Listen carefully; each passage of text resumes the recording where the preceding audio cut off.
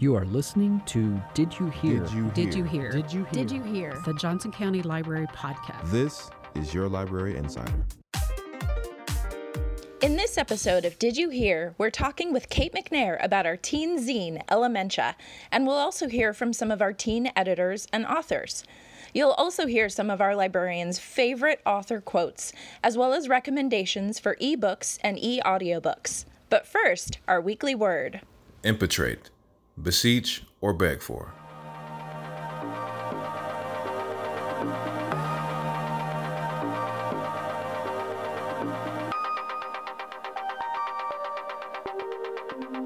Welcome to another edition of Did You Hear? This week's topic, Elementia.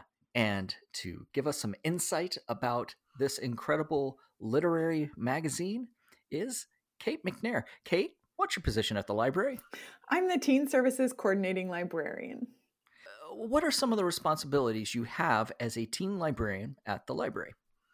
Well, I help plan and coordinate events and services for teens in middle school and high school. I do a lot of work with our middle schools and high schools, going out and doing presentations, bringing authors and artists in for workshops and presentations. And then, of course, I think one of the most fun parts of my job is working on Elementia, our teen literary magazine. Yeah, that's right. And just about this time of year, that's when that publication drops, right? Yes, we publish every April as part of National Poetry Month. And of course, this year is a little bit different. Yeah, because in the past, it's been one of the most impressive physical publications that one could look at. And I think it's gotten some national recognition, has it not? Yeah, we have been, we've won national awards, and about a year ago, we were featured in the New York Times as a place where teens can publish their artwork and art and writing. So that was really amazing. I've never, seen our publication's name on the New York Times masthead, so that was exciting. And yeah, we publish every year, and we host a big party at our Central Resource Library when we release the magazine, and we give out free copies. And it's this big moment of celebration and the first distribution of the magazine, and we get to see people kind of open it up for the first time and experience it. And it's a really special event and time. That's right. But this year, no in-person event, no physical copies, at least right now. And you don't get to see those performances of some of the contributors. No, that is a really sad part about this particular time in America. And we were really sad to have to cancel our reception, but we're working to reschedule it. So I'm hoping we can still have those magical moments together. And we'll have news about that soon. But in the meantime, our editorial board decided that more than ever, we needed to find ways to connect with each other and share artwork and writing that is meaningful to us, and that both reflects and opens up other people's experiences to us. And so we've decided to release the digital edition of Elementia actually about 3.5 weeks earlier than we expected to. Oh, that's fantastic. So this is a digital version that can be accessed online, I take it. Yes, it's free and it's live right now on the library's Elementia page, which is just jocolibrary.org/Elementia. So peruse that right now. But that's not what this episode is about. This episode is to give you a taste of what went into the making of that publication and to hear from some of those authors themselves, right? Yeah, you're right, Dave. Elementia is really unique in that it is a magazine by teens and for teens. So it's all teen writing and artwork that you'll see in the magazine, but what you may not be able to tell just from flipping through its pages is that all of that writing and artwork is selected by our teen editorial board, and all of the pages are designed by our design board. So everything in there is the product of teen effort and talent and passion. Right, and so you interviewed 3 of those producers of Elementia, correct? Yes, I did. I had the pleasure of working with them since last fall as the manager of the editorial team and the managing editor of Elementia. And so it was really great to sit down with them after the culmination of 6 or more months of work and hundreds of hours of effort put into this magazine to talk about what Elementia means to them and why they're excited about this issue's release. And then you put out the request to all of the contributors to call my personal work phone number and do a live reading, leave it as a message on my phone, and I have those as digital files that we can have as part of this episode. Yeah, we're super excited about that. Normally, the release of the episode or the release of the magazine would be culminate in these readings of pieces that were published in the magazine. And for those that have attended an Elementia reception, they can tell you how powerful that moment is when you sit in the audience and you hear an author performing their work.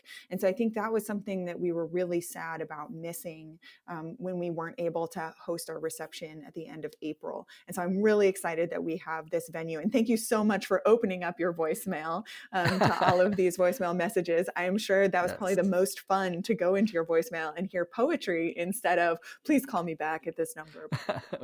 Well, for sure. And I cannot wait to share all of these authors with our audience, as well as the interviews that you've had with the producers of Elementia, the magazine.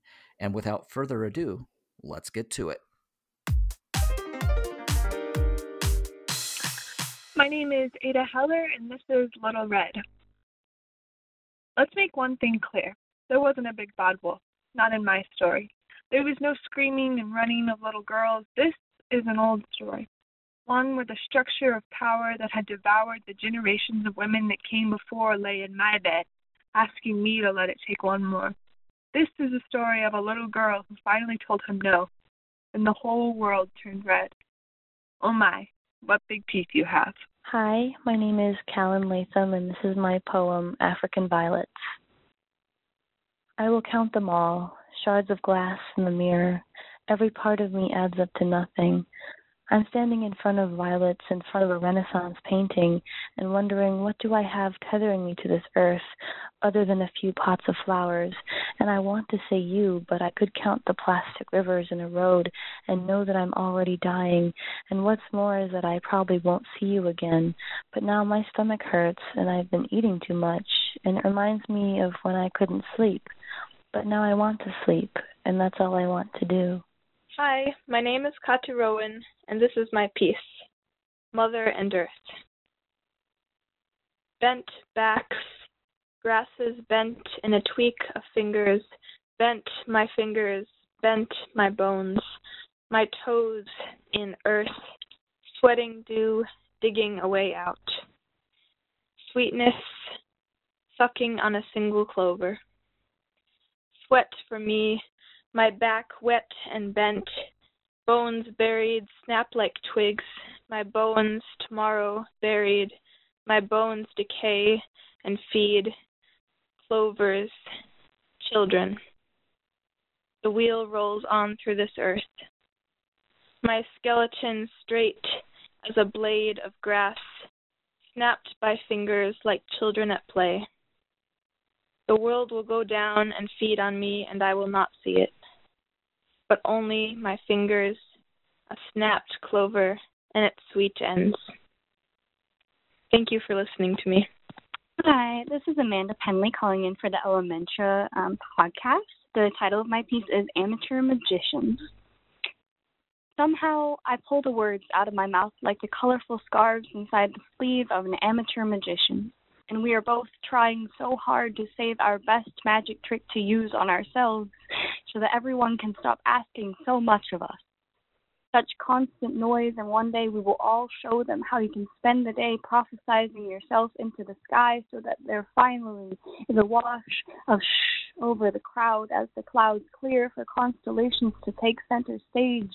And now they are the ones spilling and overflowing with all of their stagnant connections. There is so much to be gained just by looking at them, and the same by looking at us, trying our best, reminding ourselves that even if we don't have all the answers, we will always have an abundance of possible solutions. We are the people that connect the dots and give meaning to nothing, and it's time that I start piecing together the stars that once belonged in my brain. Look up at the aurora borealis. I was never fooling anyone. These colors are exactly what they appear to be. Thank you. Hi, I'm Callan Latham, and this is my poem, 5 Fingers to Count a Hand. I wake before you, and in the darkness, I don't recognize you right away. Your lashes bring their own light, full like fields of crows, a murder of crows. The birds nested on the hill I'm sure I've told you about in front of the tomb, white stones holding each other like people huddled in a storm. It reminds me of us again, where I'm holding your hand in the airport and theorizing about the birth of the floor tiles. You're going along with it, saying the dark spots in the stone cement are the parts of space that flaked away when the earth became what it is, because space is dark, you say. I laugh, but I can't stop thinking about our darkness, the room filling with each of us.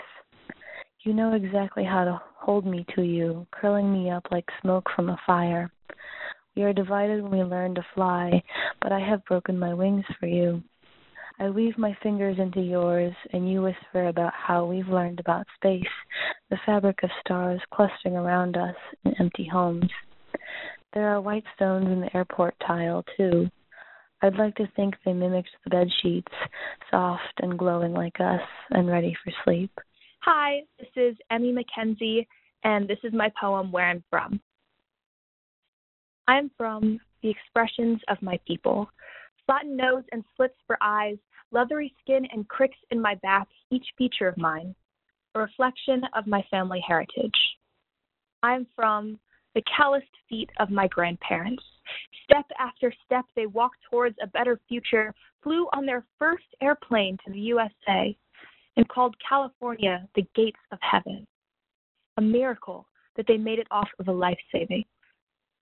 I am from the broken Tagalog conversations over the phone. The signal offers us more connection than the similar blood running through both of our veins. Roasted plantains on the dinner table, foreign spices, and sun damage over work hands. I am from half and half milk, split down the middle between two distinct colors, countries. I am from the moment of hesitation before bubbling in Asian under what race I am for the ACT. I am from the salt of the southern oceans, drying out the culture inside of me. I struggle to hold on to my past, the pieces of me halfway across the world, pieces of myself that I've never felt so far away from. This is Friends by Alexa Newsom.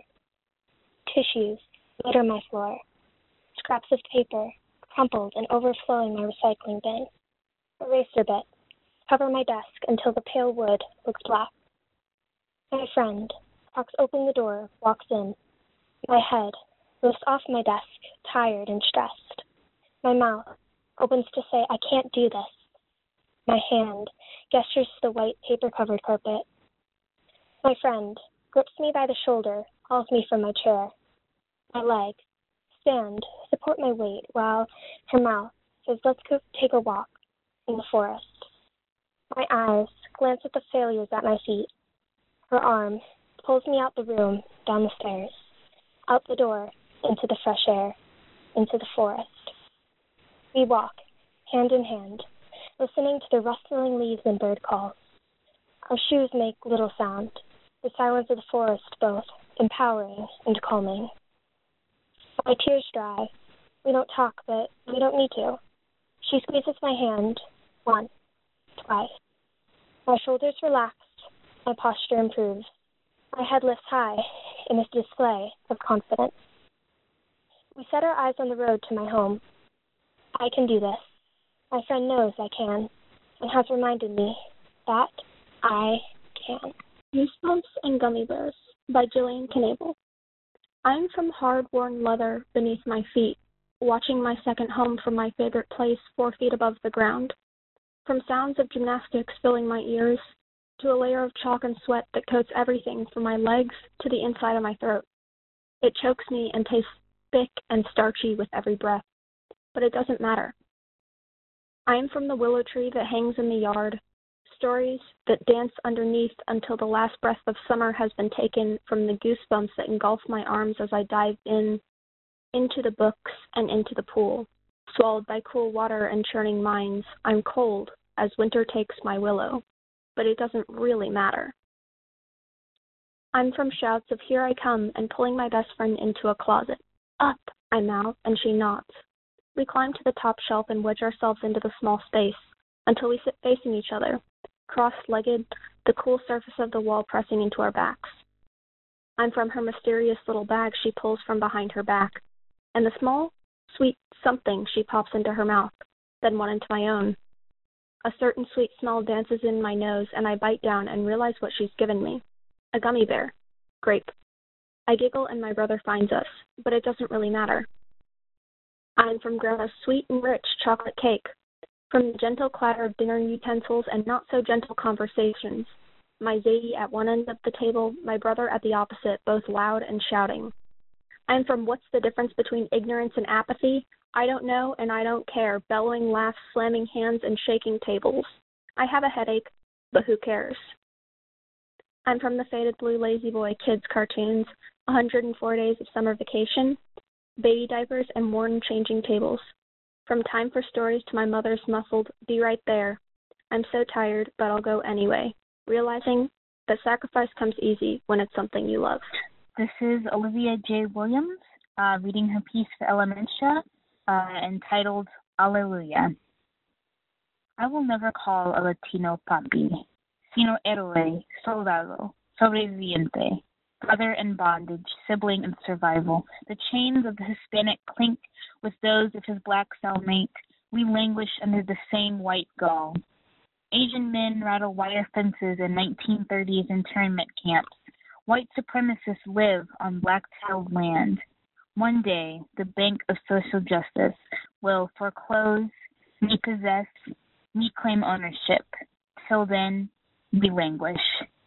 Like the pain filling up a 4-year-old boy's gaze at the colorful toy store, niggers not served here, Chinese go home, Jews have no place, like the swastika carved into the plastic tabletop.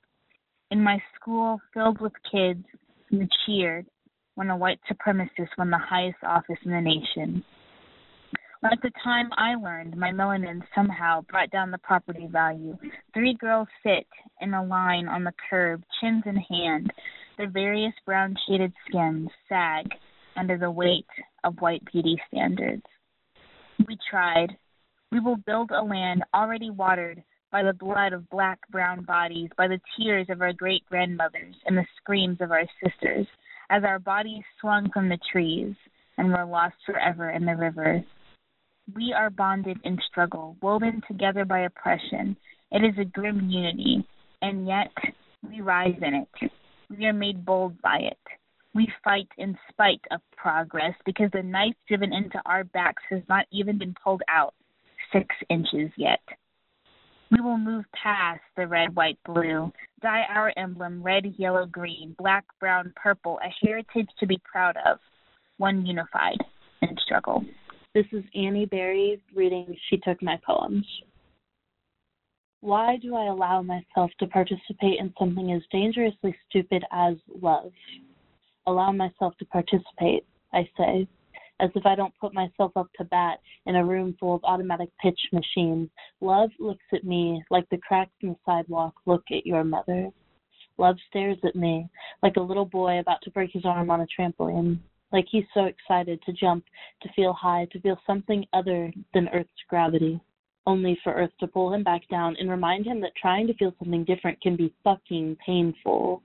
Love sounds to me like a voice crack in a crying man, like out-of-tune electric guitars, like car alarms that won't turn off, like Fran Drescher's voice, and it smells like burning toast on a mom and dad want a divorce type of morning. Love screams at me through 4 windows rolled down in January, 2 hands gripping more than just a heavy wheel, and I scream back at her with a mix between the Oxford and Urban Dictionaries just to let her know that I still exist. Love is in the cashier's voice. It kind of sounded like yours. It probably didn't really sound like yours, but I heard it anyways.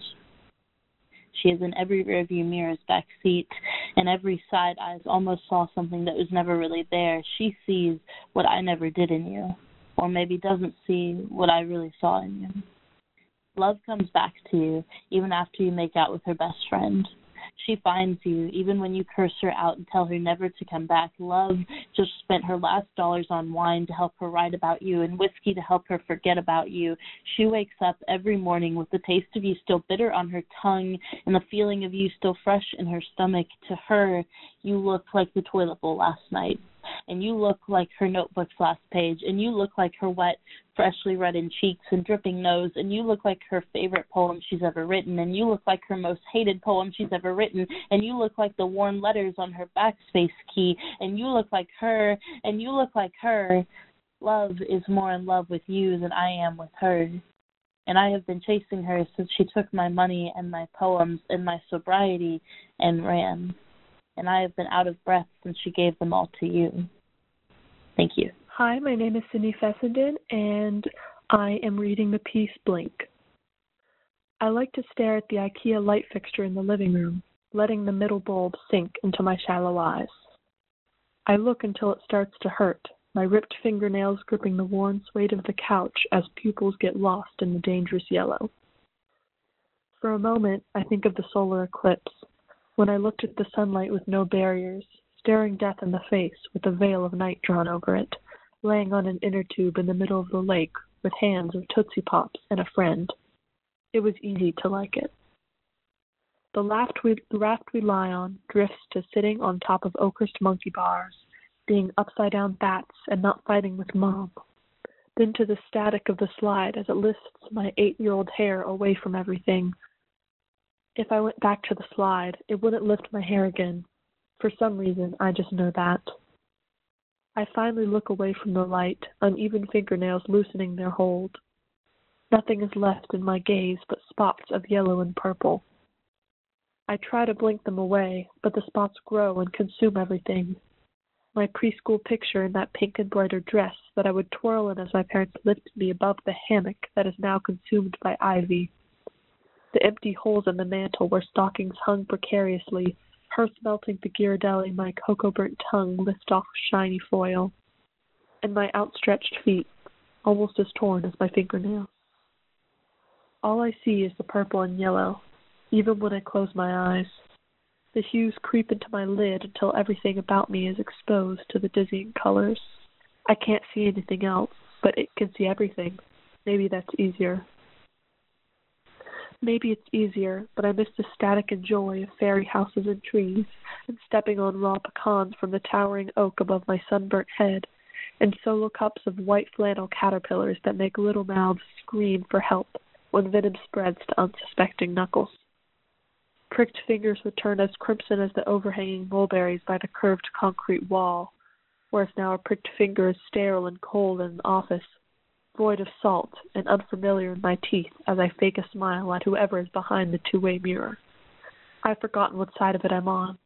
I've forgotten a lot of things. I used to look into the light and enjoy the geometric patterns that spread across my vision as soon as I looked away. Nothing was obscured by the colors, only enhanced and made into a masterpiece I could never recreate. Blinking made the patterns even better. Blinking also made them go away, eventually. Now, the patterns blind me and reach past my large pupils and cover up the wooden rings in my irises. Everything horrible that my eyes touch is still there even after I close them. I still blink anyways. Hi, my name is Neha Schrader, and I'm reading an excerpt from my essay, Coconut Kid.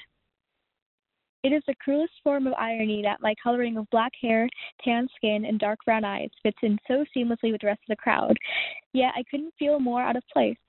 Later in life, I will have a friend jokingly tell me I am a coconut, brown on the outside, white on the inside, and this term for being whitewashed will be quickly brushed off as a joke. But it will be an aspect of me that is continually inescapable. Even now, as a child, I recognize this in some form. It is apparent in the way that I don't speak the languages that aunties and uncles prattle on in over our little heads, even though I can understand them, and in the way that I feel no joy when I see the vibrant clothes and fragrant foods. This is my heritage. My parents were born and raised on the Indian subcontinent amid fresh produce vendors and cows freely roaming noisy streets. So, despite my very American roots and upbringing, I eat rice on a daily basis and occasionally go to parties with the Indian community at the Hindu temple or at the homes of other Indian American families where I hardly know anyone. Every time I am surrounded by this culture, I am reminded of how Indian culture is so flamboyant and unapologetic, as is often reflected in the amalgamation of spices found in Indian food and the colorful dyes used to make clothing such as ghagras. I, on the other hand, tend to be very reserved and quiet for the most part, and if one were to talk to my friends and family, they would tell you that I am overly cautious, which creates an automatic disconnect between my culture and me. It is not that I automatically dislike everything that there is about being Indian American, though if anyone had asked me that 8 or so years ago, I would have had a much more negative outlook. But I don't automatically love everything about it either. There are things out of my control, such as unavoidable stereotypes about my level of intelligence or the ethnic ambiguity that comes with the occasional restaurant server speaking to me in Spanish, another language I don't understand because I vaguely look like I could be Latina. On the other hand, there are things about my heritage that are entirely up to me. After a childhood of being told I had to go to Indian parties and wear Indian clothes and eat Indian food without my parents ever asking me if I enjoyed any of it, I grew to resent what it meant to be Indian American. How was I supposed to automatically adore the culture of a country I have visited maybe 5 times in my life? I stopped eating Indian food as often as I used to. I managed to find a way to avoid every party. I rebelled against partaking in any sort of religious celebration. I had even stopped wearing traditional clothing since I was 11. The Indian culture faded in me until I almost forgot about it completely.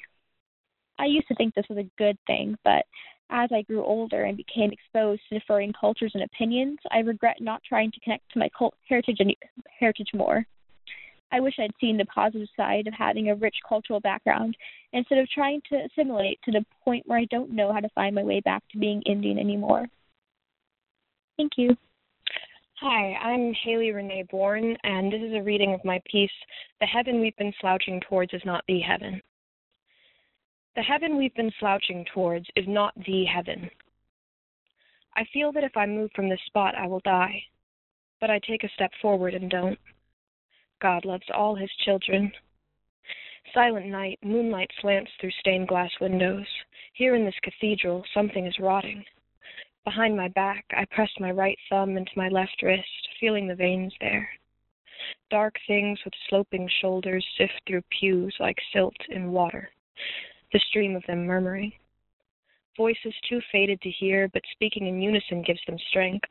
I won't cover my ears, won't give them the satisfaction. Another few steps into the sun-bleached, moon-beamed church, I am surrounded. In the name of the Father, the Son, and the Holy Spirit. I know where I have to go, and it isn't the altar. I won't kneel here, or I might never get up. They look at me with eyes too many and try to sell me things. Tell me who to be or how to marry. They're just looking out for me. Will I put my soul in their saving hands? Maybe just my retirement fund. Where are their hands? I pick up my pace, covering my face from prying. Inside the confessional, I feel absurdly, like I am almost safe. Forgive me, Father, for I have sinned. I think God is a scratched record, I say, not willing to wait for an invitation. I've never seen a scratched record, let alone heard one playing. But now that I mention it, music seems to slide from behind the dividing screen, a distant hymn. It's just a metaphor now, no real purpose other than to conjure the image of sound repeating itself. Is a metaphor still a metaphor if the comparison is between something and a symbol for that same thing? I don't think so. I don't know. Scratching my forearm absently, listening for the sounds of feet approaching, I wait. Do I even want a response from that massive presence? I can feel it like 100 insect legs under my skin. That's where the problem is. Inside in the dark of our organs functioning. Our subconscious. Amen. We've said God so many times since that first time, I wonder what it meant then. Picturing the potential of that moment, the simplicity, it used to unwind me, but I've overused it. God is a promise so vague that anyone can use it to get what they want, but scratched records exist outside of a convenient metaphorical purpose.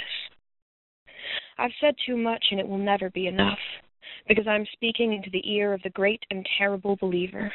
I think that maybe I no longer have hands. I think that however many eyes I had, I now have more. I am among my peers in a place possessed. I can only walk here because I have been baptized in the same poison that makes this place bearable. I stand up, shoulders slouching, and leave the confessional. The church is full of people chatting. I check the time, decide I don't like the late night service. Accidentally making eye contact with someone from work, I should know her name but don't. I nod and smile and move purposefully toward the open doors. Hope I look stable, unremarkable, keeping my arms pressed to my sides in case there are unsavory stains. I let my feet trace a path on the street like touching familiar scars. I walk home feeling guilty, always feeling guilty. Our librarians called in to tell you about eLibrary excitement. Hi, this is Brian Ortell, Johnson County Library Makerspace Facilitator. I'm calling to recommend Hunt for the Wilder People. It's a movie by New Zealand filmmaker Taika Waititi. He's directed Thor Ragnarok, What We Do in the Shadows. So it's a super charming, funny, coming-of-age story about a foster kid and his adopted family. I didn't know a whole lot about Canopy, but Canopy, with your library card, you get access to 10 films a month, and you have like 3 days to watch the film. I'm watching it on my Roku on my living room TV, but you can also watch it through Apple products, Google products as well. There's a lot of different films on there, from like Criterion Collection films, a lot of classic films like The Conversation, Rashomon, lots of great movies. The Squid and the Whale is also on there. So it's a great service that you have access to with your library card. Hi, Dave. It's Cheryl, and I'm a clerk at the Gardner and Edgerton and Spring Hill branches, and I wanted to tell you about a service for our patrons that I think is really great and I've been utilizing for a few years now. Under our eLibrary banner, if you click on that and then you go to e-learning, you can scroll down and you come to the tab that says Universal Class, and if you go to that, you can sign in with your library card. You can create an account, and if you already have an account, you can go and you can take a lot of different classes. I personally have loved the journal and memoir writing. They've got tons of other writing classes that you can also take, but especially during this time when we're all confined, and I think that we're connecting with family. It's really been great to revisit this class, even though I've already taken it, go back through some of the exercises and even ask some family members some questions about, especially my siblings, what did you remember about our childhood and growing up and the different experiences and capturing those. So anyway, I just wanted to tell everybody about Universal Classes. They are wonderful and they're free, and you can take new ones, and you can even retake ones that you've already done and redo the assignments and experience it all over again. So anyway, I hope everybody's staying safe, and have a great day. Bye. Hi, this is Emily from Monticello Library. I'd like to introduce you to the love of my life, Basilton Grimm Pitch. He's the arch nemesis of Simon Snow, the worst chosen one to ever be chosen. This Harry Potter-esque teen fantasy is my favorite. It's available both on Access 360 and ebook and e-audio. You can find it by Rainbow Brow.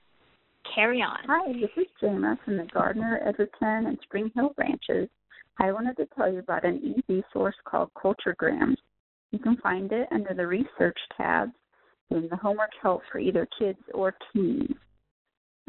It's a great resource for doing homework. There's a World Edition, a Kids Edition, and you can do states or Canadian provinces. And so you can look up geography stuff. You can find photos. You can do data tables, find out about the different government leadership, statistics, all kinds of stuff like that. But the way I like to use it, especially now that we are stuck at home, is they have a recipe selection. So if you're in the States edition, you could look up Texas and do some Texas red chili, or you could look up Massachusetts and do some New England clam chowder. If you are in the World Edition, maybe you want to look up Egypt and try to make some falafel, or you could look up Romania and do some cabbage pancakes. There's just lots of different things to learn about and new things to try while you have some time at home. So I hope you check it out. Thanks. Bye. Hi, this is Jama from the Gardner, Edgerton, and Spring Hill branches. I wanted to tell you about an e-resource called Culturegrams. You can find it under the Research tab in the homework help for either kids or teens. It's a great resource for doing homework. There's a world edition, a kids edition, and you can do states or Canadian provinces. And so you can look up geography stuff. You can find photos. You can do data tables, find out about the different government leadership, statistics, all kinds of stuff like that. But the way I like to use it, especially now that we are stuck at home, is they have a recipe selection. So if you're in the States edition, you could look up Texas and do some Texas red chili, or you could look up Massachusetts and do some New England clam chowder. If you are in the World Edition, maybe you want to look up Egypt and try to make some falafel, or you could look up Romania and do some cabbage pancakes. There's just lots of different things to learn about and new things to try while you have some time at home. So I hope you check it out. Thanks. Bye. So to start, what is your name, school, and grade? My name is Renee Bourne. I'm a senior at Olathe North High School. And what is your history with Elementia? When were you first published? When did you join the editorial team? What work did you do on this issue? Yeah, I was first published in the 15th issue of Elementia, and then I was lucky enough to be published again in the Best Of issue and in the 16th issue. And then this year is my first time working behind the scenes, and I sort of decided to go all or nothing, so I joined both the editorial board and the design committee. And we loved having you on both of them. And your work is also in this issue. You have two pieces of writing, right? Yes, I do. So this issue is all about connection, and it's been released. We decided to release it early in a time when we're self-isolating and staying at home and social distancing ourselves from others. What do you think, why is it important to release a magazine like this or about connection at this time? And do you think that when this period that we're living through is going to change how people see or read the magazine? I think it's really important now more than ever to remember just the broad application of connection, that it's not just physical or in-person kind of a thing, as we've all been realizing over the past couple of weeks, as that has no longer been an option.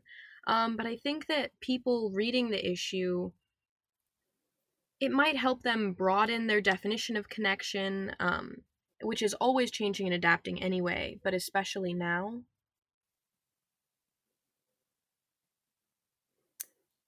For sure. We're definitely experiencing new ways to connect. Are you trying any new ways to connect with other people during this time? Well, I've never been much of a FaceTimer myself, but I am FaceTiming friends to talk every once in a while. I drove to a parking lot and sat in my car next to a friend the other day, sitting in their respective car. So that was interesting. So getting really creative with your connections now. Indeed. Is there a piece of writing or art from this issue that you would recommend that readers of the magazine really pay attention to? Well, I don't know how topical it is. It's not really 100% related to the situation we're in now, but there's just a poem called The Trees and Us, which is just a little lovely sort of bittersweet poem that kind of makes me want to cry every time I read it. So if you're looking for that kind of a thing, a little bit of an emotional release, definitely go for it. I really like that poem. I think it's really good. And I think that one, I was rereading that one after you recommended it, and it has, especially now that so many of us are going outside and going for walks and kind of rediscovering our neighborhoods and our city, like it does have this really prescient meaning to it, where you really are considering stuff. And also, like, I was reading an article that air pollution went way down in China when they stopped factories. And so Right. I do think like this is a unique time where we're kind of all reconnecting with nature. And at the same time, we're kind of giving nature a break by stopping driving so much and factory work and all of that. So I think it is actually kind of timely. I didn't You think said it about that. wasn't, You're but right. yeah. Yeah. Well, Is there, perfect. Read yeah. it. Are there any other thoughts or memories about Elementia or issue 17 that you want to share? I just think, well, like, speaking from the perspective of someone who is a teenager, I'm 18, and this is, I guess, my last year of high school. And I know that it's just so strange to, like, go home for spring break and then essentially be told never to come back.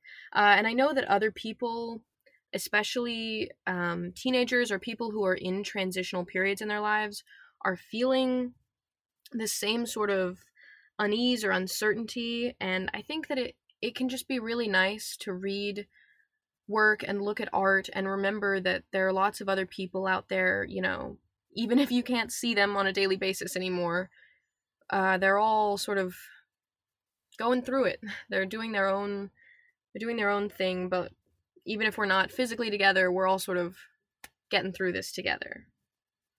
Yeah, we have this odd moment of a shared experience that we're all experiencing separate from each other. Right, separately but sharing it. Yeah, exactly. It's a very unique time.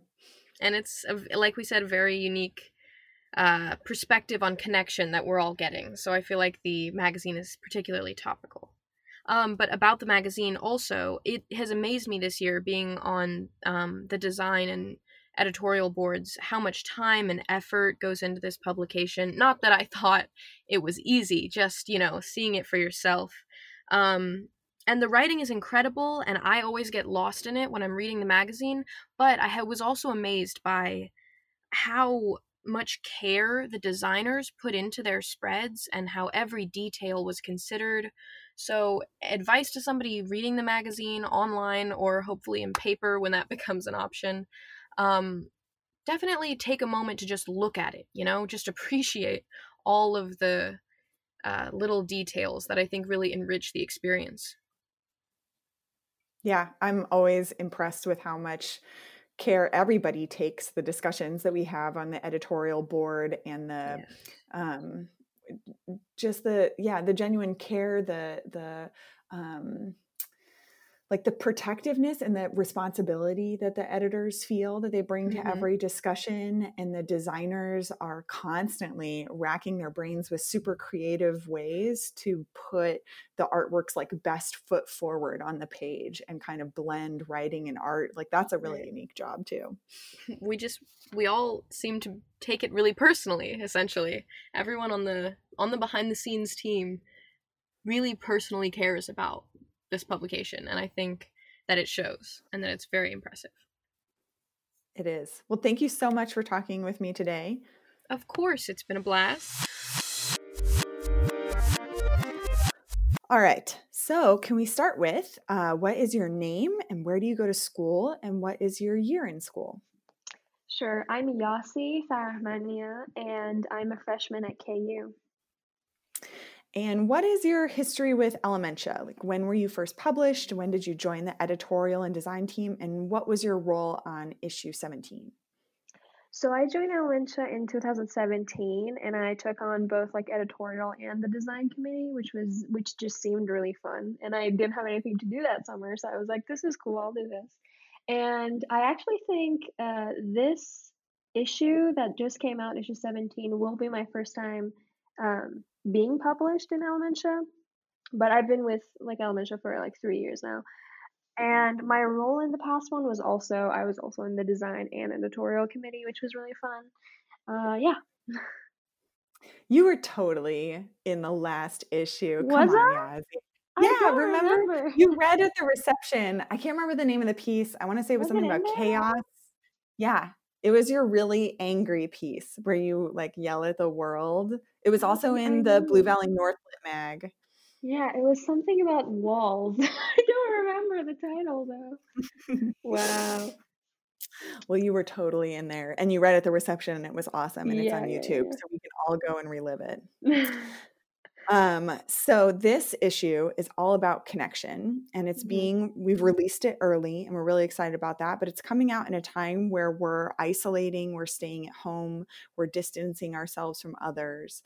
So why do you think it's important to release Elementia right now in this time? And do you think that the context that it's going out into the world in will change how people see and read the magazine? I totally do. I think it's such a weird but great coincidence at the same time that our theme for this issue was connection, and it's coming out at a time like this. And I just like things that are happening in the world right now that seem like they could have happened even if we weren't in quarantine or even if we weren't social distancing. So they seem like life is just going on with no hitch. Um, it is important to be mindful of what's going on, but I think there are some things that kind of normalize what's going on right now, which I really appreciate. And I think the early release, even if it's digital, it's just so good from like my point of view. Which I mean, I worked on the magazine, and so many other people did, and it's just good to see our work out there. But it's also fantastic to see like to have that knowledge that people around us or from like other states too we're thinking about like connection in like a certain point of view, and they're molding connection in their own hands, and like it's coming out now, and people reading it will I think like just hearing young voices, even though it's not really hearing, reading young voices is so inspiring. I mean, I'm a little bit older from when I joined now, and reading like the works of like my friends that are younger than me now, I really understand how like this process of writing and growing while you're writing works. I just think it's important to get their voices out there, young voices out there, even though we've been doing that for a couple of years now. But I think at this time especially, you just need to hear that people are, as sympathetic and empathetic as possible around you. So it kind of gives me this like warm hug that I know that these people around me are writing about this, and I know that we're all in this together, basically, to sound cliche, but that's how I feel. Yeah, I think you bring up an interesting point that right now it might be even more important than ever to listen to young voices, because we are all going through this experience, but we're all experiencing it differently. And Exactly.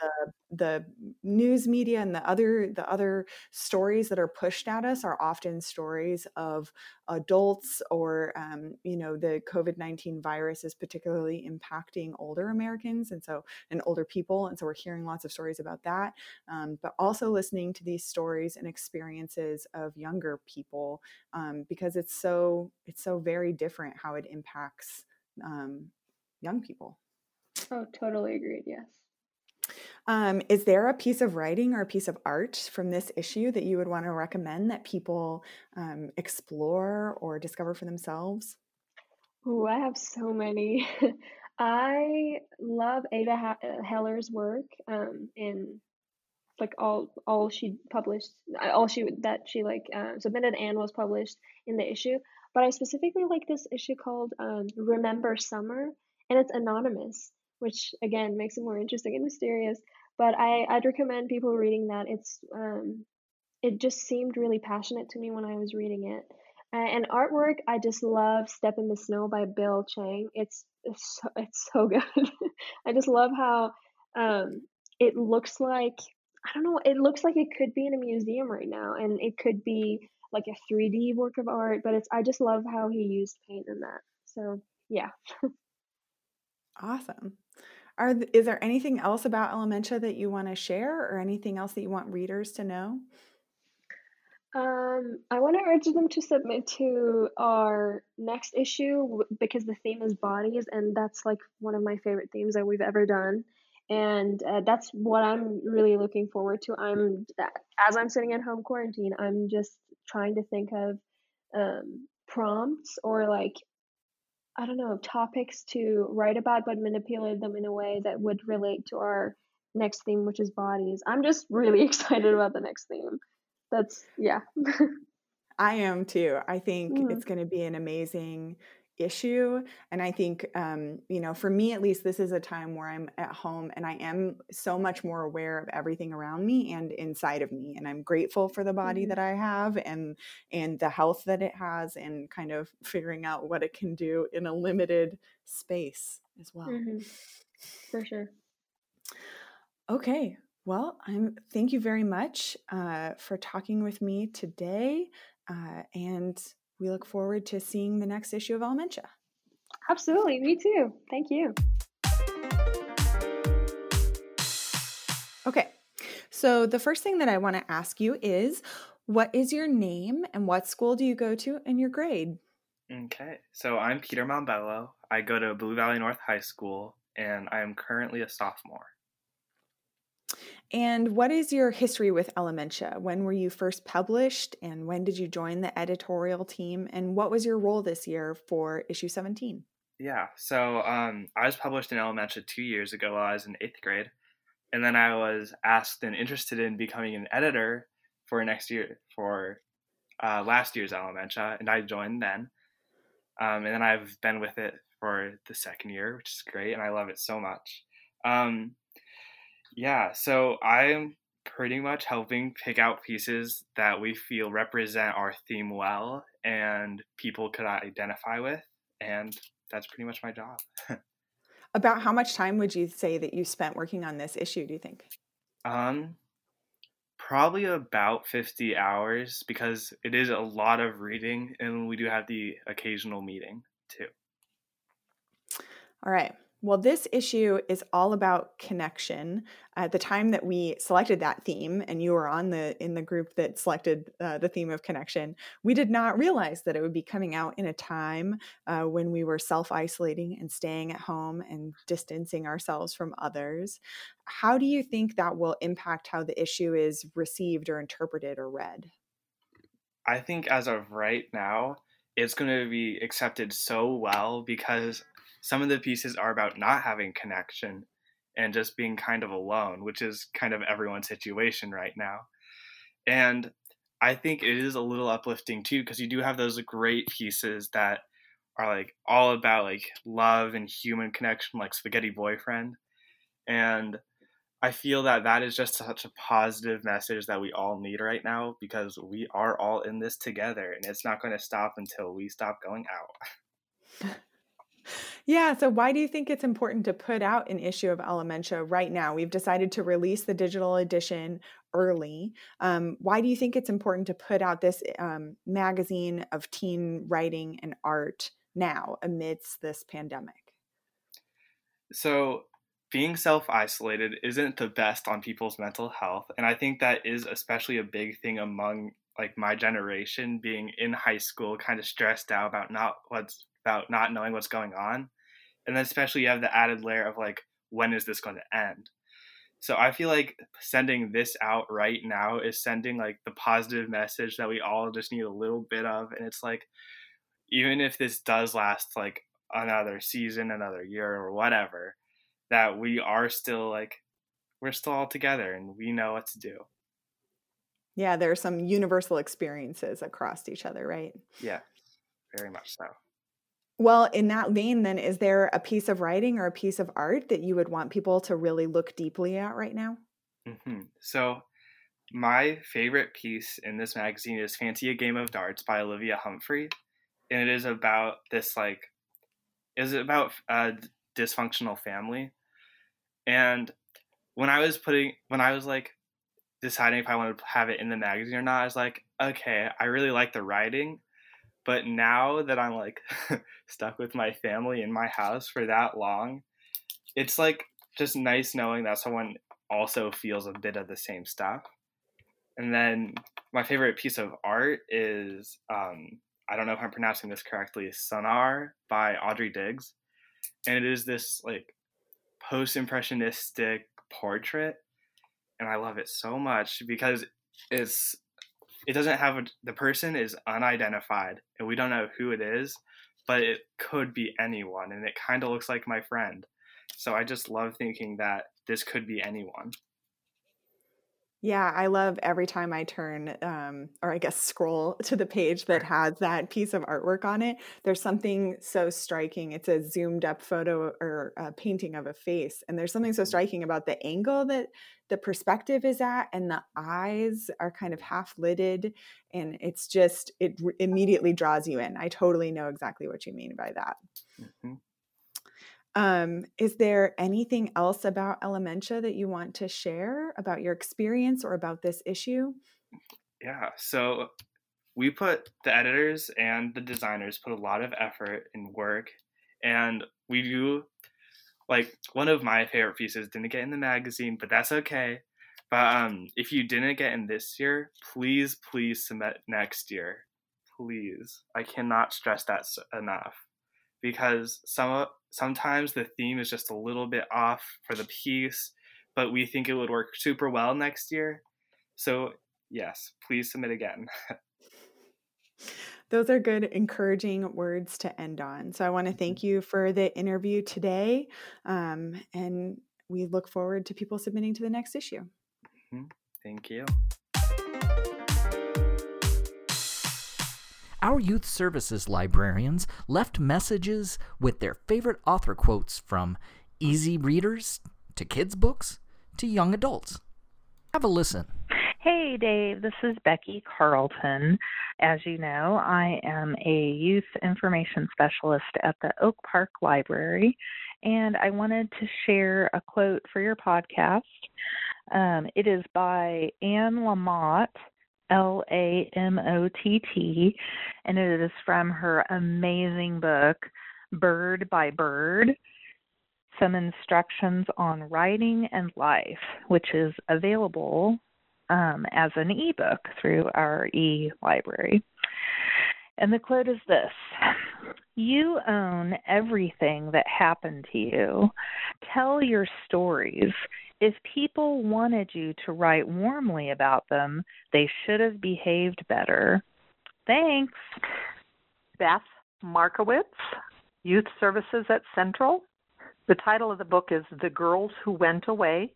Author is Ann Fessler. It's a nonfiction book.